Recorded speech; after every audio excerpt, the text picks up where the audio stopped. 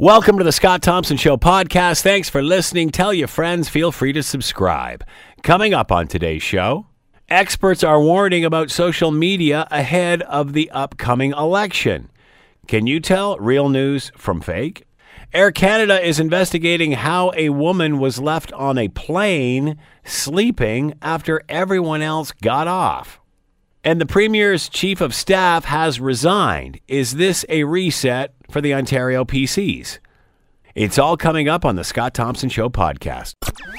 Today on the Scott Thompson Show on 900 CHML. All right, let's move on. Experts warning about social media ahead of the upcoming election. There have been lots of angst and effort to prevent manipulation by domestic and foreign manipulators, but social media has become, or it appears social media has become very easy prey. Can we police it?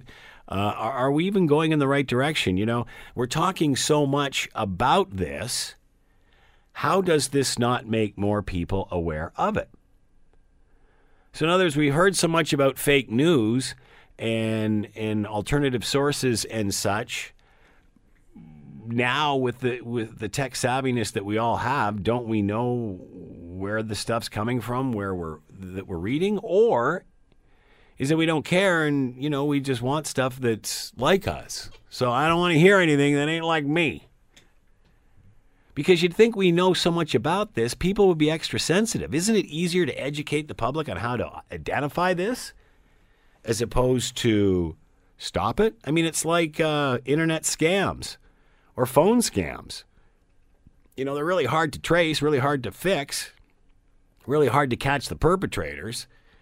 So they just try to educate everybody on it. So, you know, when you see something, you might question it. And shouldn't you question everything you see? You don't have to be a conspiracy theorist, but, you know, you should look left and right before you cross the road, no? So I'm wondering if it's even possible to do this, and if just with all this chatter about it, is that enough? Or do we need to police this sort of thing? Duff Conacher is with us, co-founder of Democracy Watch, adjunct professor, University of Ottawa, and on the line with us now. Duff, thanks for the time. Much appreciated. My pleasure. Duff, we hear so much about this. We've heard so much about this since the last election, so much speculation about it going into the next election. Are we attacking this problem the right way? Is it something we can police, or is it something we educate? No, it needs to be policed. That's what all the experts say. And unfortunately, the Liberals have actually weakened the rules and made it more legal to make false claims about candidates with a bill that they passed recently called Bill C-76. And they've punted it to the next government. Said that explicitly, the Minister for Democratic Institutions, Karina Gould, a couple of weeks ago, said the next government will have to assess what the social media companies do and decide whether regulation is needed. Even though every expert has been calling for regulation now for 2 years, and most recent report coming from the Transatlantic Commission on Elections Integrity for the Alliance of Democracies Federation and the Center for International Governance and Innovation. That's a report that was released just on about 10 days ago. And Democracy Watch has a letter-writing campaign, and thousands of people have written the federal party leaders calling for it, and the Liberals just decided to roll over and not do anything that's really going to be effective. Why is this not happening if there is so much evidence, if people are coming to or drawing the same conclusions here, if it's not even questionable in my first question that is this about education or is this about regulation? Why hasn't anything been done? Because it doesn't seem to benefit anyone, and anything you may gain, you could lose the opposite way. You really have to ask the Liberals. I mean, in terms of your first question, is education enough? It's not, because to know that something's fake news, you'd have to be an expert in the area. Right. And no one can be an expert in every area. So everyone gets fooled by something. Yeah. And also it's sometimes not a matter of expertise. It's just a matter of, hey, this seems plausible. And I remember I saw one in my Facebook feed back during the 2016 presidential election in the U.S., a post had this clip, looked like it was from People magazine, an interview with Donald Trump from like 1979, which is not really traceable, saying that he would always run for the Republicans or because the Republicans were easier to fool than the Democrats. Turns out that's a fake post, but it all sounded plausible to me. And Facebook didn't take it down, and they didn't actually discover lots of fake posts on their on Facebook until 2 years after the U.S. presidential election. That's not really helpful 2 years later when someone's trying to influence an election. So it's not sometimes a matter of expertise, it's just not being able to double-check something because it's a claim about something that happened long ago that's not registered on the Internet and that sounds plausible. So that's why we need the regulators there, and the social media companies required to report every post to the regulators that's election-related so that it can be reviewed and removed if it's false, and the person who posted it charged with making a false claim. Because if you allow dishonesty and are in these easily traceable, Duff? Is it something that we can get a handle on, in your opinion? Well, radio stations know the ads they run, and TV stations know the ads that they run, and newspapers as well, and regular media, and they also know the people they interview and the claims that they make. And Elections Canada can watch all of those pretty easily. Well, these social media companies, you want to be a media company, you have to follow the rules of media, which means you're responsible for what's posted in terms of libel, slander, and violations of election laws. And if you can't regulate it, like Google has decided, we cannot watch this and report it, so we are not going to allow political ads during the election campaign period in Canada. That's what Google's decision has been. That's fine. If you can't do it, then don't have the ads. And if you're going to do it, then the system should be, which it isn't, because the Liberals didn't do what all the experts were calling for, system should be that you have to report everything to Elections Canada so that they can check into it and take complaints about it and be empowered to order you to delete it. And they're not empowered to do that, and the social media companies don't have to report all posts. They only have to set up a registry of ads. So, and that's not going to really help, because on Facebook there'll be one page you can go to with all the political-related ads, and even if they're false, they'll be up there, and that'll make it easy to share all sorts of false posts, because you go to one page now, and you'll see them all, and you can just click on the ones you like. That's not solving the problem. That's actually just amplifying false claims. We remember since day one of the Internet, it sort of has been a Wild West mentality. It's sort of the last bastion of free enterprise with not much, if any, regulation and such. And we've been talking for a long time about getting a better handle on somehow regulating or policing the Internet. Has political advertising just become the catalyst for this? Is it something that we can more zero in on and everybody jump on board and be in agreement on? Well, in terms of action, it's more been hate speech, which is dishonest speech, right? Yeah. It's false claims about people, and it's inciting hate. And the analogy to that in an election is false claims about candidates or parties or people running for election or those opposing them. It may not be inciting hate, but it's trying to get you to switch your vote away from them or towards them.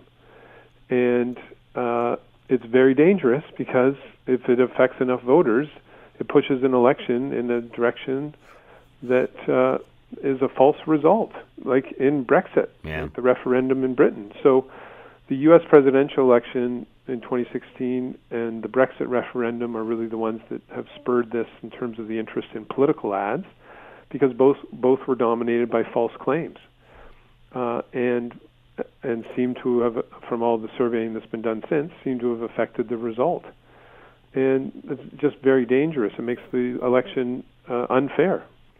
and not But democratic. it seems to be that political ads on the internet is something that has got our attention on this. Perhaps Very much so, because our election's coming up, and there's been this big push now. I mean, you even look at mass shootings where the whole Christchurch shooting, which was streamed live as it was going down. I mean, there's another issue very similar to the same thing that we're talking about, but different. Yet it seems to be political ads that are, I guess, mobilizing people into perhaps coming together on this. Do you get that sense? Yes, in terms of it's the false nature of them, whereas there's much more debate about whether something amounts to hate speech or is just someone's view. But when you're making a false claim about a candidate that's derogatory, they're not going to get a libel lawsuit done by the time Election Day runs around, and it's difficult. This is not easy to do because elections are this special 6-7 week period, and then it's over, and you can't really go back and say, to ask a judge after the fact, say, go back and figure out why people voted the way they voted, which is almost impossible to do, because you don't know. It's a secret ballot, so you don't know whether someone's telling the truth about the way they voted or why they voted that way. And so it puts a judge in a very difficult position after the fact, which is why a lot of resources have to be put into preventing false posts and removing them if they are found during an election. And unfortunately, Bill C-76 actually goes in the opposite direction. What's the reasoning for that? What's the Liberals' reasoning for that? Like, wouldn't this cross all party lines? You have to ask them. I'm sorry, I don't have an answer. It does not make sense to me. They spent months and months saying we expect the social media companies to do the right thing. We expect the social media companies to do the right thing. The social media companies, like any company, will do the right thing when there's a clear rule requiring them to do something, and the penalty is much greater than any profit they'll make from violating that rule. Otherwise, they're interested in shareholders, not being good. Yeah, exactly. And so the Liberals actually weakened the rule against false claims on candidates. It is now more legal to make a false claim because it used to be you couldn't say anything about the conduct or character of a candidate that was false. And now you can say things as long as it's not about whether they have a degree in education or a certain professional qualification or whether they have been convicted of a crime or violation of a law. You can't make false claims in those areas, but you can make other false claims about their character or conduct, like that they're racist or that they're homophobic or something. And those false claims are now legal. And you also have to prove that the person's making the false claim to affect the outcome of the election, which the enforcer, who's called the Commissioner of Canada Elections, as well as the head of Elections Canada, both testified before the Senate and House committees and said, we'll never be able to prove that someone's posted something in order to affect the election if they don't include in their post that they don't vote for this person because. Right? But if they just say it, like during the by-election out in Burnaby, the Jagmeet Singh one, there was a post that was put up saying that he owned a huge mansion in Brampton and didn't care about the little people as a result, and questioned him because he's this hugely wealthy guy. It was false. It didn't say don't vote for him. It just said that, right, to cause doubt about whether this guy was actually someone who cared about people or was some rich elite who was out of touch with people. And that took months afterwards to track down who had posted it and follow up on it. And it was up there for the whole by-election period. Well, if that happens to a whole bunch of candidates in this election, it's definitely unfair. Yeah. It's undemocratic. It's dishonest. And the system the Liberals have set up will not stop it. How do you think Canadians feel about this? Do we want to know the truth, or do we just want to be around people that think like us? Well, I don't think anyone wants to be fooled, and that's what everyone should think about, right? My vote may be affected by something that's false. I don't think a lot of people want that. They may favor a Do they try to justify it in another way, though? Yeah, I mean, they may not care about things that are false about candidates they don't like. Yeah. But what if they get fooled by something about their candidate and switch their vote, the candidate they favored, because it seems so convincing? That's what everyone should think about, is that it could be aimed at the candidate you favor and cause them to lose the election. Do you want that? Is that fair? Well, if that's not fair, then it's not fair to any other candidate to have that same thing happen to them. So that's what everyone should be thinking about, and the difficulty of going back after an election and trying to get the election result reversed because of that unfairness. It's almost impossible to prove that the unfairness affected how people voted, and that's why it needs to be prevented, so that it does not undermine an election and leave questions as to whether the election result was accurate. Will we be able to do anything for this fall election? Is it too late for that? It's now too late. Parliament's closed. Yeah. I mean, a month ago, we made one last appeal to the Liberals and said, just do this one quick bill. They could have changed just a few things in the Election Act. It would have been a 1 to 2 page bill, could have been passed through the House and Senate very quickly, and would have made the fall election much more fair and honest and democratic. And instead, actually, everything the Liberals have done is going to make the add up to the election being much more like the U.S. presidential election and the Brexit referendum. All right, Duff, dominated by false ads. We've got just under a minute left. Let me ask you this. What advice do you have for voters as they go into this next election period? I think the media, more than ever, are going to be doing reality check articles where they'll be looking at posts, they'll be looking at ads, claims by the parties and candidates, because they realize that Elections Canada isn't really empowered with the information or the powers to stop this stuff. So a good thing to search on the internet for is reality check federal election. And just look at them all. Look through them all, because the media will be there delving in, talking to experts, and making conclusions as to whether something was an accurate claim, an accurate promise, a realistic promise or not. And you really should take that time to check the things that you've seen, and that's probably going to be the best way to do it. Could be better if the Liberals had done what needs to be done, but that'll be the best that voters can do. Duff Conacher has been with us, co-founder of Democracy Watch, adjunct professor, University of Ottawa. Thanks so much, Duff, for the time. Much appreciated. Thank you. Take care. Talking about confusion and surrounding misinformation and just general fake news that comes across the internet and our ability or lack thereof to police it. You're listening to the Scott Thompson Show podcast on 900 CHML. Let's bring in Joseph Yerminian. He is the president, Thermodyne Engineering, director of the Ontario Aerospace Council, and is with us now. Joseph, thanks for the time. Much appreciated. You're welcome, Scott. So, Joseph, what is the protocol when a plane comes in and lands and then taxis up to where it's dropping the passengers off? What's the protocol when you shut it down? Protocol is that at least the hostesses will look around to see if anything was misplaced, anything forgotten to be picked up, and so on. And I'm surprised about this situation, that if someone sitting in the middle of the airplane, strapped and sleeping, most probably if she's strapped, her head should have been straight up, or maybe bent a little bit, so her body would show from so many distances. Even from the front of the plane, you'd be able to see somebody's head. Exactly. Yeah, if everybody is gone, the stewardess should have noticed her, unless she's sleeping on the floor, which actually it's funny. The last time I was on an airplane, there was a sign saying that do not sleep on the floor. Yeah. So unless I've seen people do that with kids, and you just go, holy smokes, what are you doing? Even kids could do that. Yeah. But that's one situation. The second situation is that cleaners, and they should have come and cleaned the airplane for the next flight.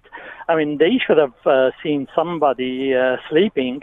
But unless they did not clean the airplane, so that they will clean it afterwards before the next flight.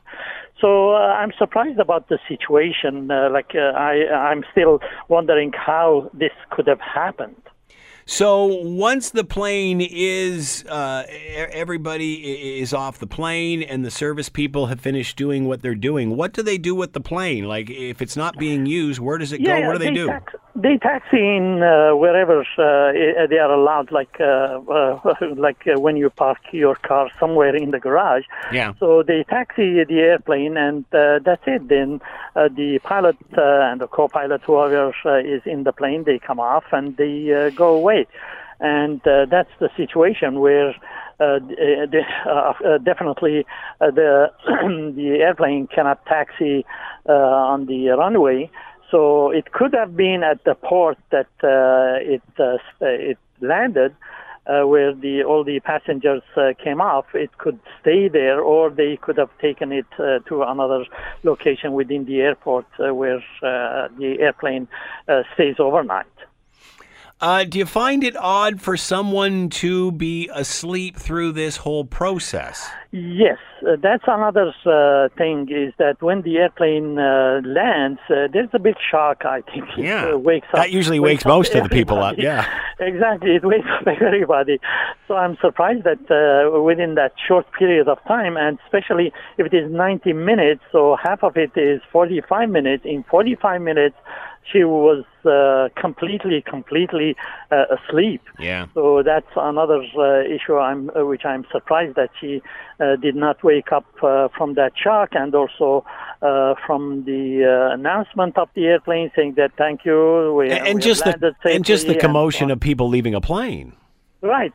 And people, especially in the middle, when she's sitting in the somewhere in the middle of the airplane, the back of the passengers that were seated at the back of her seat, they should have noticed that this woman is sleeping. So that's another surprise to me, saying that nobody noticed, nobody woke her up. So that's a complete surprise to me. Wow. So what would this experience have been like for this woman to have woken up on a plane? I guess it was around midnight after it was parked. Right. If that was the case, definitely it was the case. I mean, she should have been frightened and cold, and I'm glad that she was able to find a flashlight in the cockpit, which I'm surprised that she was able to get into the cockpit and find the flashlight in the middle of the darkness, which there is no light in the cockpit. So that's something that, again, it's a surprise to me. So I know it's very frightful, like being in a jail. Yeah. And over and above what this passenger went through, because that obviously seems to be the focus, is what this passenger went through. But you brought up another point. What about security? You were surprised that this woman who was locked inside the plane could get into the cockpit. Exactly. You'll have to wonder if somebody with perhaps not, with some nefarious reasons decides to get on a plane, could somehow get on and take it over. I mean, I'm not sure they could have moved the plane or started it up or anything, but you got to wonder if, people can come on and off aircraft this way.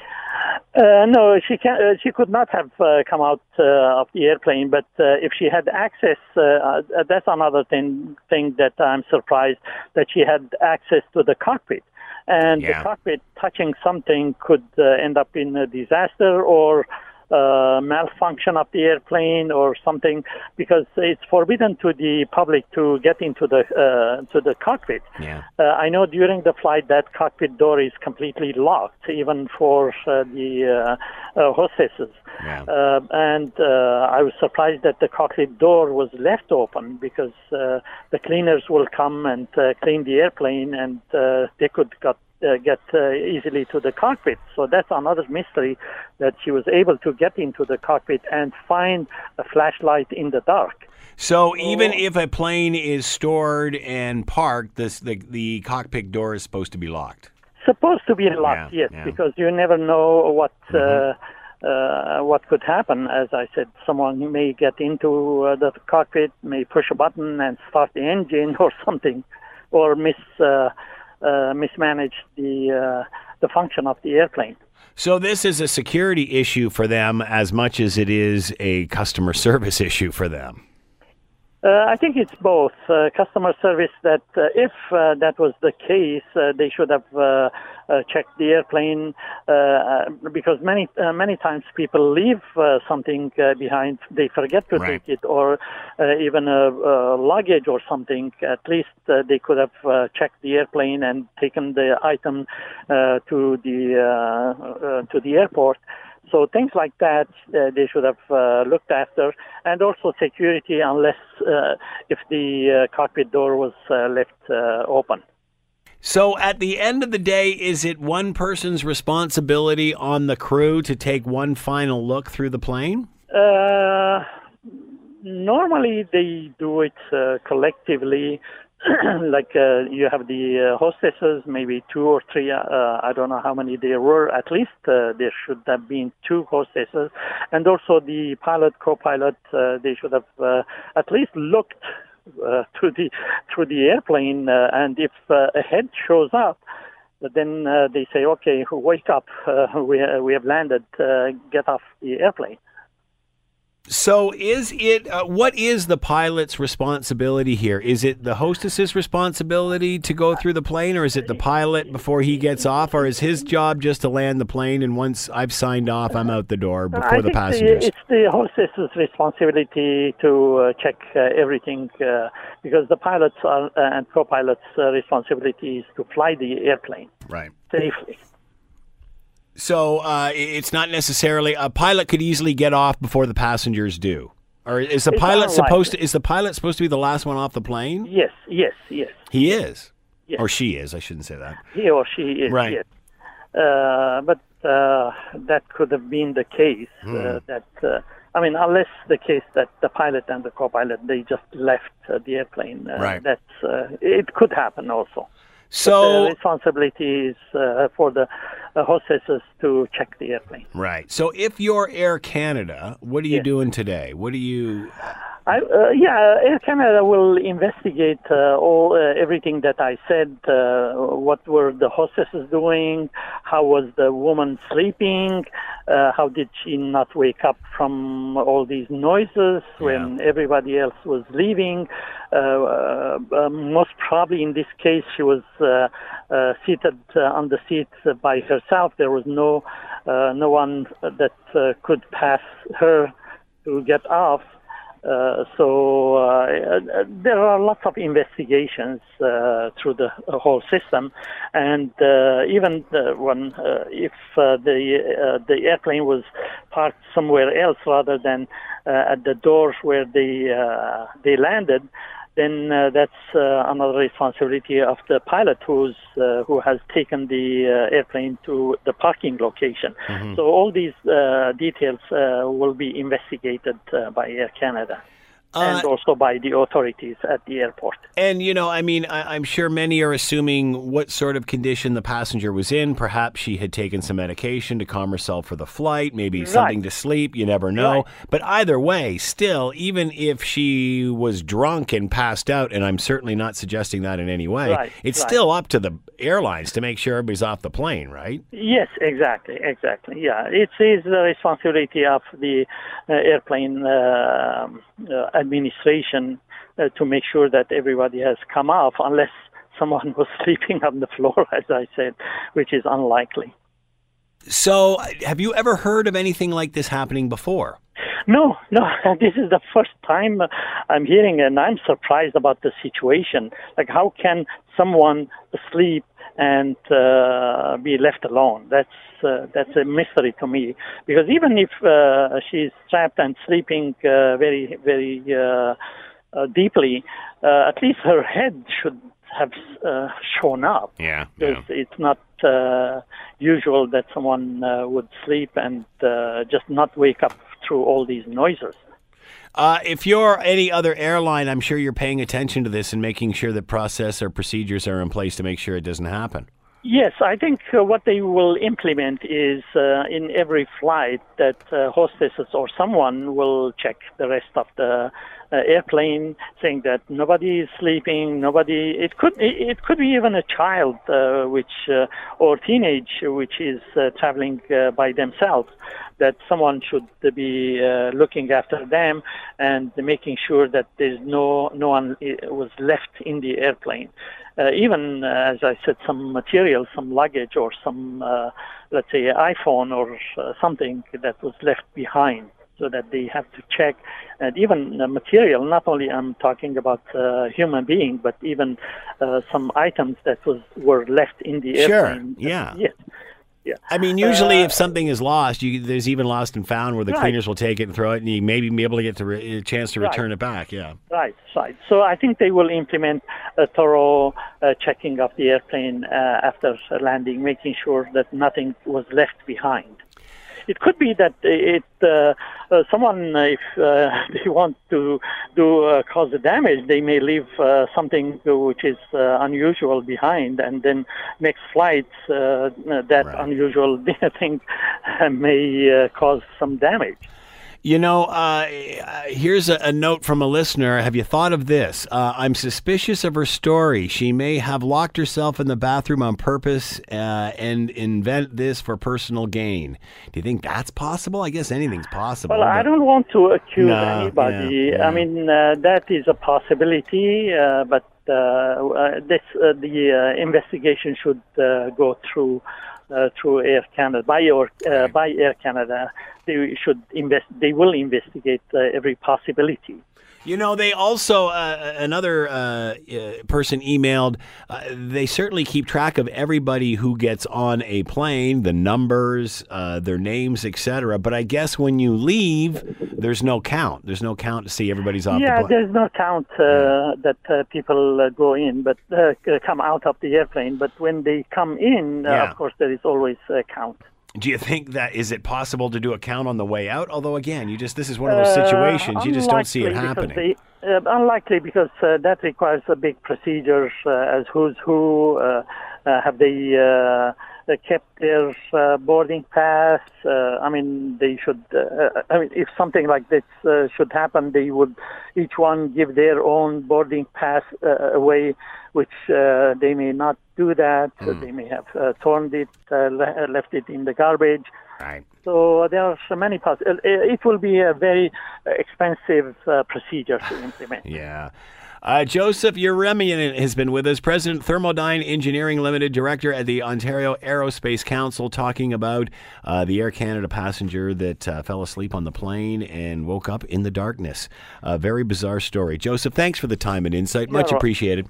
You are welcome. Thank you.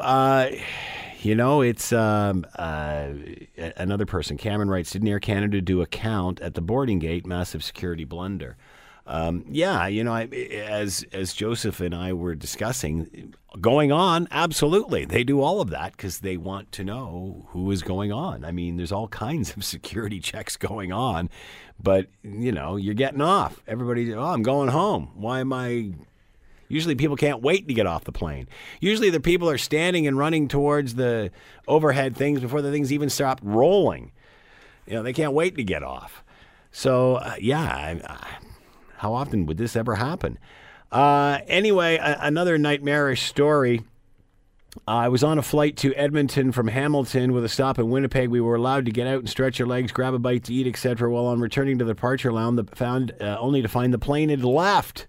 I was in a panic as I left my business carrying case, my suit jacket, other valuables, winter coat. They asked me where I was sitting. I couldn't tell them because I had moved to another seat that was empty. Long story short, I had to wait 12 hours for the next plane coming out of Hamilton. When I landed in Edmonton, I was greeted and given my belongings.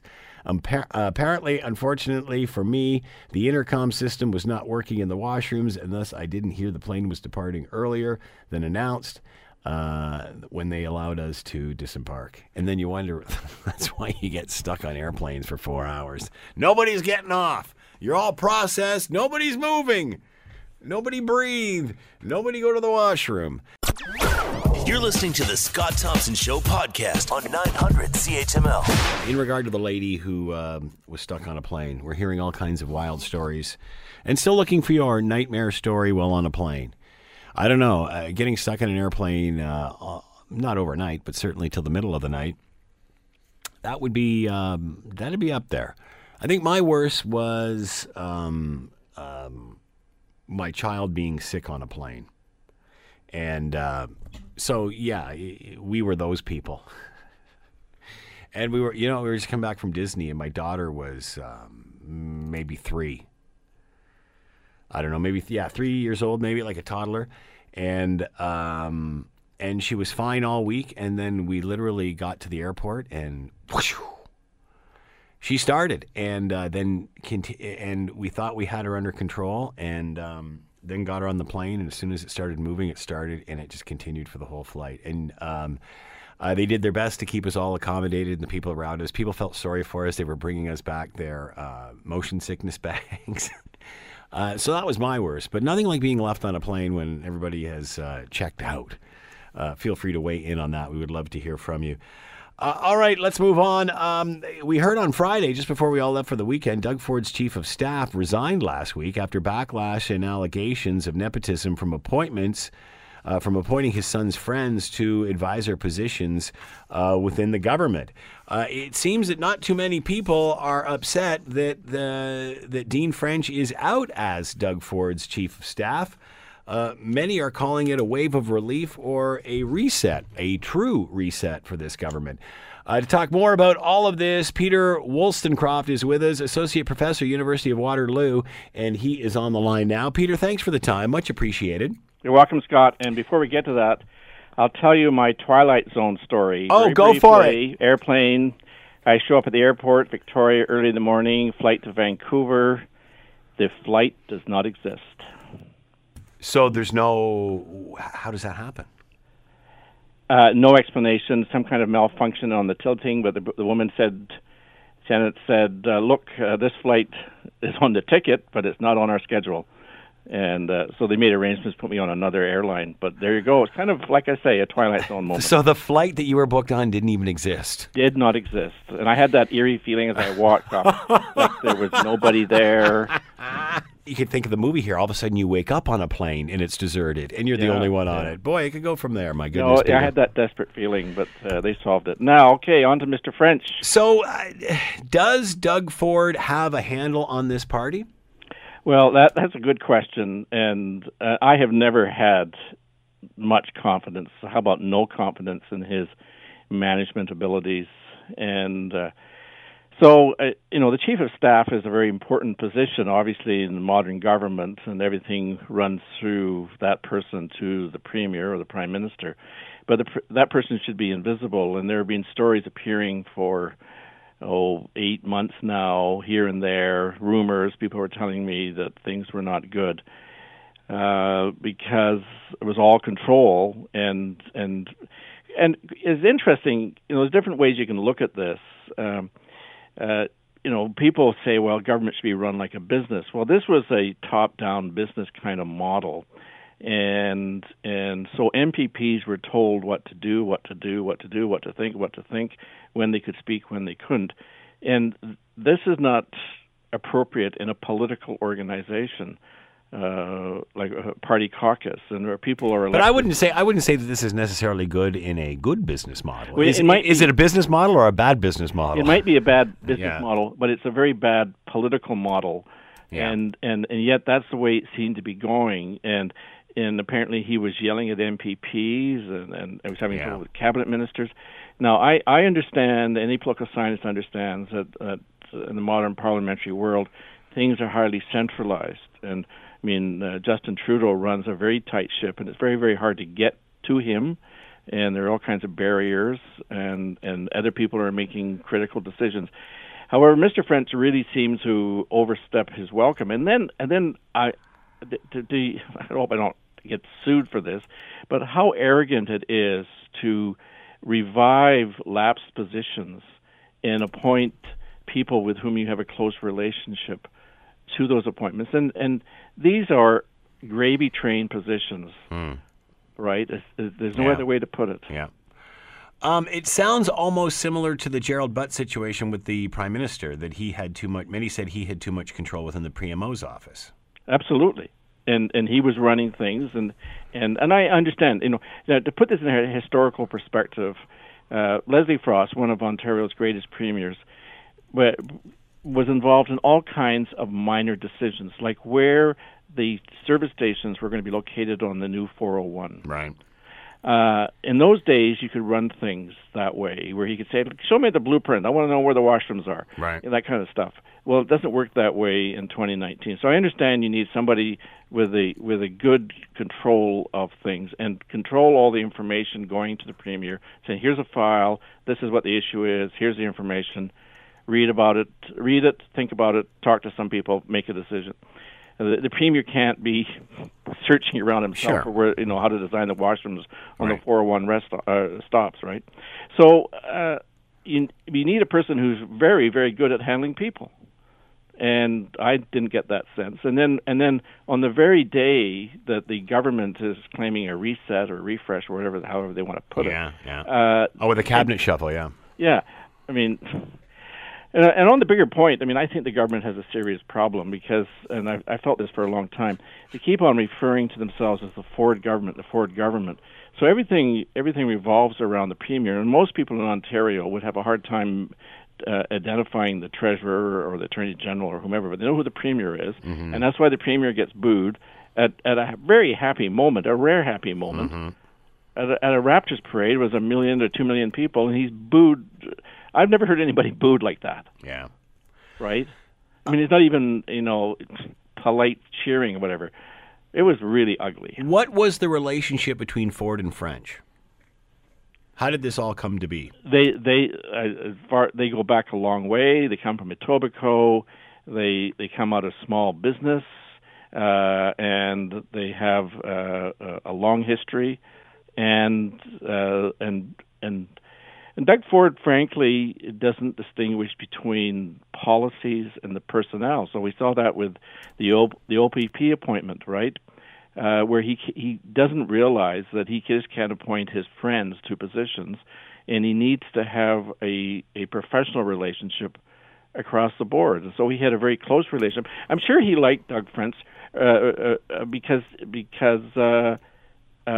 he got things done. Yeah. Whose decision would it have been for French to step down? Was this a resignation? Is this Ford saying, "Nope, that's it, we're out"? Is it other advisors? I think Ford realized he had a big problem. Yeah. And do you think he would have known about any of this? I don't think so. It doesn't sound like he did. I think his alarm bells would be ringing. Yeah, and I heard that he blew up when he found out. As far as we know, and I think he felt betrayed because he's entrusting so much to French and saying, "Look, don't create problems." The chief of staff should not be creating problems. Yeah. And well, and the same thing we saw with the Prime Minister's office. We were talking more about Gerald Butts and his actions than we were the Prime Minister's. Exactly. Yeah. And the chief of staff, I don't care where you are, you're not to create problems for the boss. You are to minimize problems and make sure that appropriate information gets to the premier, the prime minister, or the CEO in a timely way, in a reliable way, and not be the big bully on the street. And when you have MPPs crying, that to me is indicative of a serious breakdown. And as you said at the outset, I think there were a lot of happy people that they got a new game in town. Yeah, we're seeing quotes. Now, these are anonymous. Wave of relief. This is a true reset for the party. Is this a reset for the party, considering what's happened? Well, their public disapproval ratings are such that you think they've been in office for 10 years. Yeah. And they've had all kinds of scandals and all kinds of terrible things happening. They've been in office barely a year. And everything has revolved around Doug Ford, and he has become the litmus test. And there were 3 large public events where he was booed so resoundingly.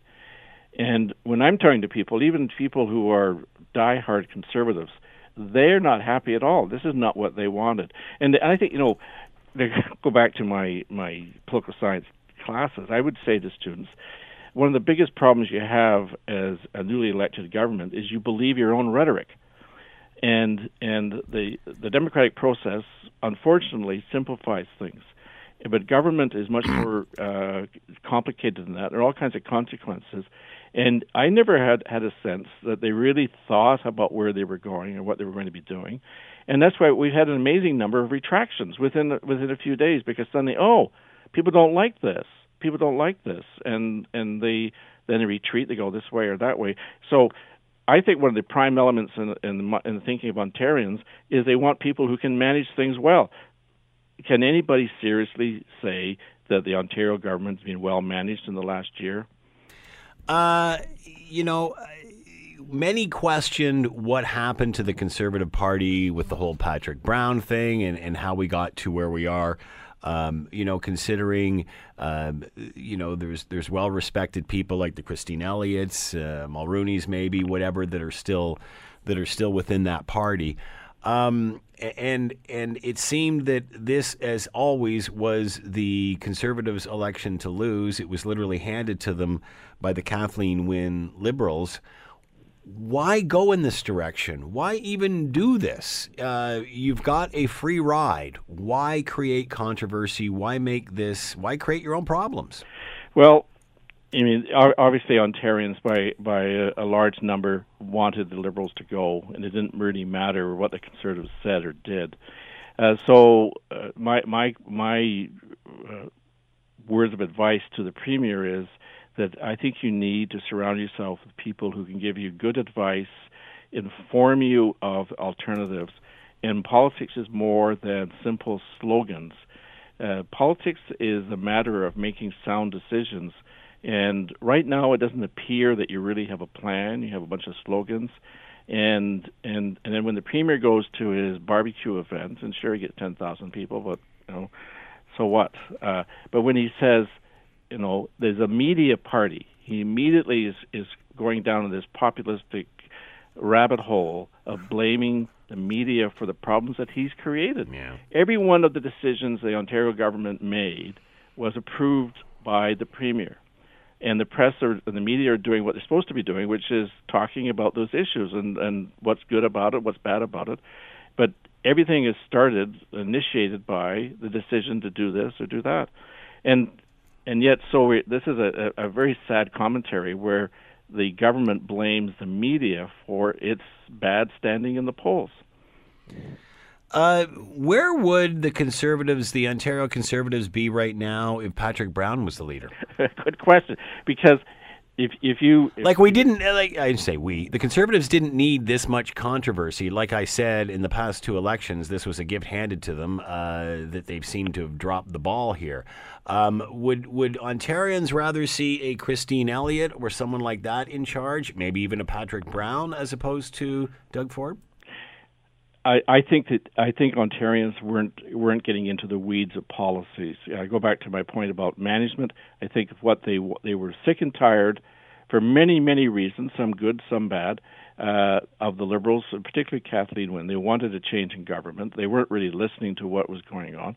And most of the Conservatives I know, and I know a fair number in Kitchener-Waterloo, though I don't profess to be a Conservative, but I know a lot of people, and I heard what they were saying, is that they wanted a change, and they really weren't wedded to any particular policy statement or orientation. The Patrick Brown platform was so different than the Doug Ford platform. Well, let's go back to that right there, Peter, because I remember the days when Stephen Hart, and we're mixing federal and provincial politics here, but back to the days of Rona Ambrose taking over from Stephen Harper and saying we're looking for a kinder, gentler Conservative Party. I remember talking to Conservative pundits and said, where's the Bill Davis era? Where's that? Instead of following the, pigeonholing yourself into, being painted as a right-wing Donald Trump kind of guy. And it sort of appeared like we were going in that direction. Patrick Brown was a bit softer on stuff, it appeared, but then had his own issues, that came up, and we all know what happened there. Yeah. But it seems that once Doug Ford took over, it sort of went from a centrist party to a right party. And yet in the public opinion polls, the party standing hardly moved at all. They were at 40%, and they ended up around 40%. Yeah. So to me, the message was that a large fraction of Ontarians wanted to change, and it didn't really matter what the details were. And it also has to be said, there were no details in the Doug Ford platform. Their plan was a bunch of simple slogans, and I mean it was actually a debasement of our democratic processes. One of the things that's annoyed me for a long time is that I don't know, I say TVO or some other place. I wish that each of the party leaders was given half an hour, 45 minutes, to talk at length about the way they think. And I think that's the most important thing for me, is not so much ideological or policy things. Right. I want to know the way they think, the way they evaluate evidence, the way they respond to critical questions. And our modern politics, I'm sad to say, is one where it's all media-driven. You appear someplace, some mushroom factory or some farm or wherever. You give a few slogans, you have a few signs, you have a few people in the background cheering, and then you move on. And you very rarely get a pointed question, and which tests your mettle. And do you have the depth, the understanding? And I've said to Conservatives, what is it when your premier, my premier, when we go through the municipal restructuring in Toronto, objects to a judge when ruling the way that the judge did, the first one, saying, excuse me, I got elected, nobody voted for him, which tells me this is a man who has no idea of the role of the courts in the Canadian political system. Well, I think that's a problem. Yeah. Can the Ontario PCs turn this around? Many have said they do. You know, parties will do their dirty stuff right at the beginning to hopefully pad it by the end of the term. How deep in are they? Is this a reset? I don't think that if you go back to the polls before the election, that Doug Ford was held in a good light. Nothing that has happened in the last year would make people happy with him, would endear him to them. And so it's going to be very difficult to turn the ship around. Now, he can talk about how strong the Ontario economy is, but he had very little to do with that. You know, he's got 1% of whatever is happening. It has to do with what his government has done in the last 12 months. So it's going to be very, very difficult, and he cannot afford to have any more snafus. He can't afford to have any more, we're going this way. Oh, no, we're not. We're changing our mind. We're going to go that way. So he has to take a few months. He has to disappear and listen seriously to people who can advise him. Now, listen, I think there are some very good people in the cabinet. And I've noticed in the last 24 hours that I've seen various media appearances, and they are better communicators. I'd be very frank about it. Doug Ford is a terrible communicator to people who want to be thoughtful, who are thoughtful about Ontario politics. If he wants slogans, he's pretty good at that. Peter Wollstonecroft has been with us, Associate Professor, University of Waterloo, expertise, Conservative Parties of Canada and Canadian provincial politics and elections. Peter, thank you so much for the time and insight. Much appreciated. And thank you, too. The Scott Thompson Show, weekdays from noon to 3 on 900 CHML. This is the Scott Thompson Podcast, available on Apple Podcast and Google Podcast or wherever you get yours. And don't forget to subscribe, rate, and review so you don't miss a thing. I'm Scott Thompson, and thanks for listening.